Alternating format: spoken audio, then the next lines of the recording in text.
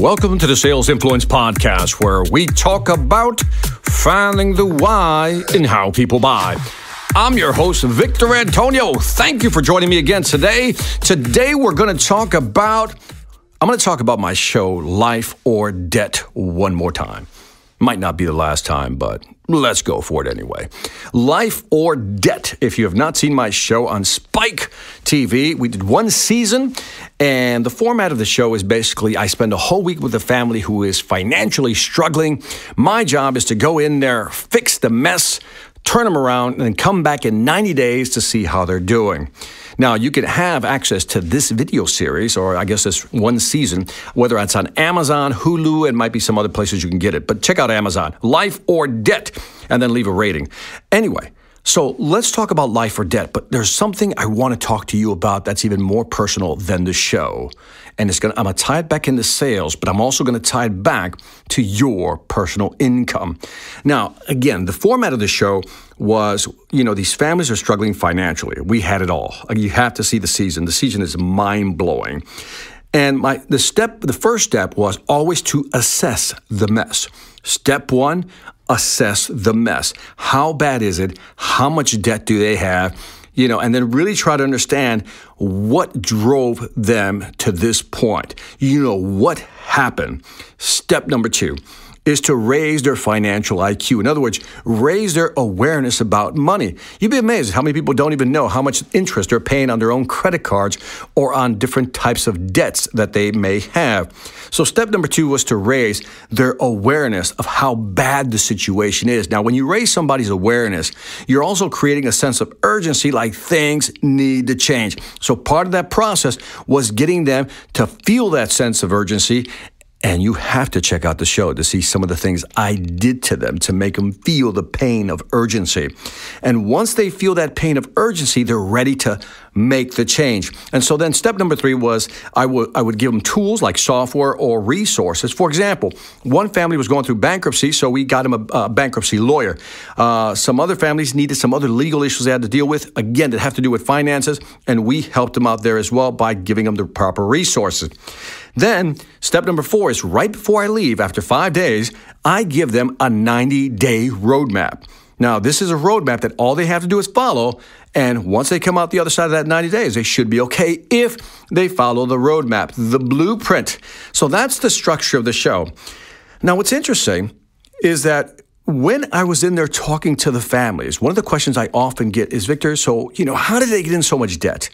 Now, this could be a longer conversation and another podcast. But bottom line is, let me keep it simple, they spent more than what they were bringing in. That's an obvious one. They were spending more than they were bringing in. Why they did it, the reasons varied. Some were legitimate, some were not legitimate. For example, one family, the wife was spending all kinds of money on shoes. The husband was spending all kinds of money, let's say, on sports memorabilia. So there were all these reasons, but there were also good reasons. For example, they moved into a better neighborhood because they wanted their kids to attend a better school, but one of the parents lost their job, which is, that put them in a financial hole because they were living off of both incomes. So anyway, set that aside. One of the things I look at is now two things, right? When you're working with a couple, a family, there's only two levers, or if you're from across the pond, two levers, right? There's only two levers that you can work with, and that is to reduce the cost or increase their income. Now, let's talk about cutting costs. Now, what's interesting is that it's easy to go in there and cut costs. I'm sure if you think about your costs, your expenditures, your expenses, you can probably find places to cut costs, right? But eventually you get to the point where you hit the bone. You know what I mean? You can't cut any more meat off that bone. And you just have to have a basic, minimum survival, level of finances, right? So in other words, you just can't cut any more. So what was interesting is that it's easy to cut costs, and that's what most people think about. But what was fascinating is many of these families never thought about the other side of the equation, which is how do you increase their income? Now think about this. They knew how to cut costs, but when I asked them, how could you increase your income? They had not really given it that much thought. So one of the things we did with a lot of the families is we went into their garage and see what we can sell. We went to their closets also. We just tried to find things around the house that we could sell. And then I would challenge them within 24 hours, they had to raise, let's say, $1,000 based on things they had to sell, right? So it was really fascinating because they realized once they did that they could generate revenue. But again, you only have so many closets and you have only so many garages, in most cases just one. So that's another way of raising revenue. But then I really pushed a couple of these families. One family in particular, the Martinez family, I told the husband and the wife that they were both underpaid and they both needed to quit their jobs. Yes, I told them that. And I said, you're going to get a job that's going to pay you more. You're not making enough money. And they were deathly afraid. I mean, they were afraid. I think, by the way, this is episode number 2, I believe. And they were afraid, but they pulled it off, right? Now, we did set them up. We took them to go see a headhunter. We redid their resume. We really helped them out. But what was interesting is they both made more money after the fact, after they got their jobs. Now, they didn't get it within the first 5 days. I think the wife maybe got the second job a month afterwards, and I think the husband got it 2 months after we left. So by the time we came after the third month, after 90 days, they both had new jobs, and they were both making more money. Why am I saying this? Because sometimes we think, because I tried to analyze this, why didn't they think of this themselves? Isn't that an obvious one? Why don't you try to make more money? And I asked myself, why did they undervalue their services? Why did they undervalue their skill sets? And maybe it's because they needed somebody from the outside to tell them, hey, you're not making enough money. You need to be making more money. Which begs the question, why couldn't they see it themselves? See, they saw themselves as only, an earning ability up to a certain point. In other words, they didn't see themselves making more money. They undervalued the skill sets they have. So my question to you as you listen to this podcast, are you getting paid what you're worth? Are you getting paid what you're worth? And again, I know that's a simple question, but sometimes that's a limiter. In other words, we think, I'm making good money and, I think I'm happy where I'm at. The question is, could you be making more? Could you be making more?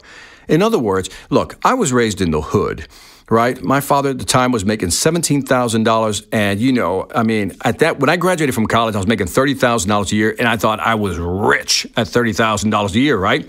I never imagined that I could be at a place where I am today, making as much money as I make. I'm not bragging. I'm just saying that even for me, it was hard to conceive of being able to make so much money. And I'm asking you is, are you really, fulfilling your financial potential? Or are you like these families saying you're content and complacent? Well, I think that's what I deserve. That I think that's what I should be making. And I'm asking you to really think about this. Is it possible that with your skill sets, you should be making more money? Is it possible with your skill sets that maybe you should really take a look at your finances, your numbers, what you're making, and then maybe go check out in the market if you're working for somebody, if you can actually get a better job to make more money? You should also ask yourself, if you're an entrepreneur or a business person, am I pushing myself to generate more revenue? In other words, I can cut costs, but am I pushing myself to generate more revenue? So my question to you is, are you fulfilling your financial potential? Are you really going after or making as much money as you should? I'm telling you, you need to think about it because sometimes we're in our own heads, in our own box, and we don't think about these things. So again, open your eyes, ask yourself the question over the next week, am I making what I should be making or should I be making more? And maybe ask someone that you trust for advice and maybe they'll give you a third-party perspective. And that is it for this Sales Influence podcast. Don't forget to leave me some feedback on iTunes, Stitcher, or YouTube. Let me know what you think. I'd greatly appreciate it. Also, check out my online sales training platform, the Sales Velocity Academy. Over 40 courses, 400 plus videos, my 13 books. And if you're serious about increasing your sales velocity, go to salesvelocityacademy.com. Lastly, I want to thank you. This is Victor Antonio, always reminding you, selling ain't hard when you know how. Take care.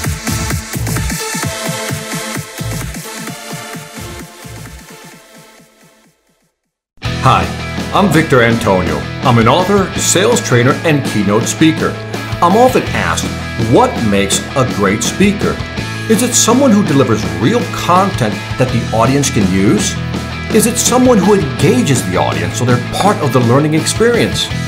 Or is it someone who can motivate an audience to push them beyond their comfort zone and discover new abilities?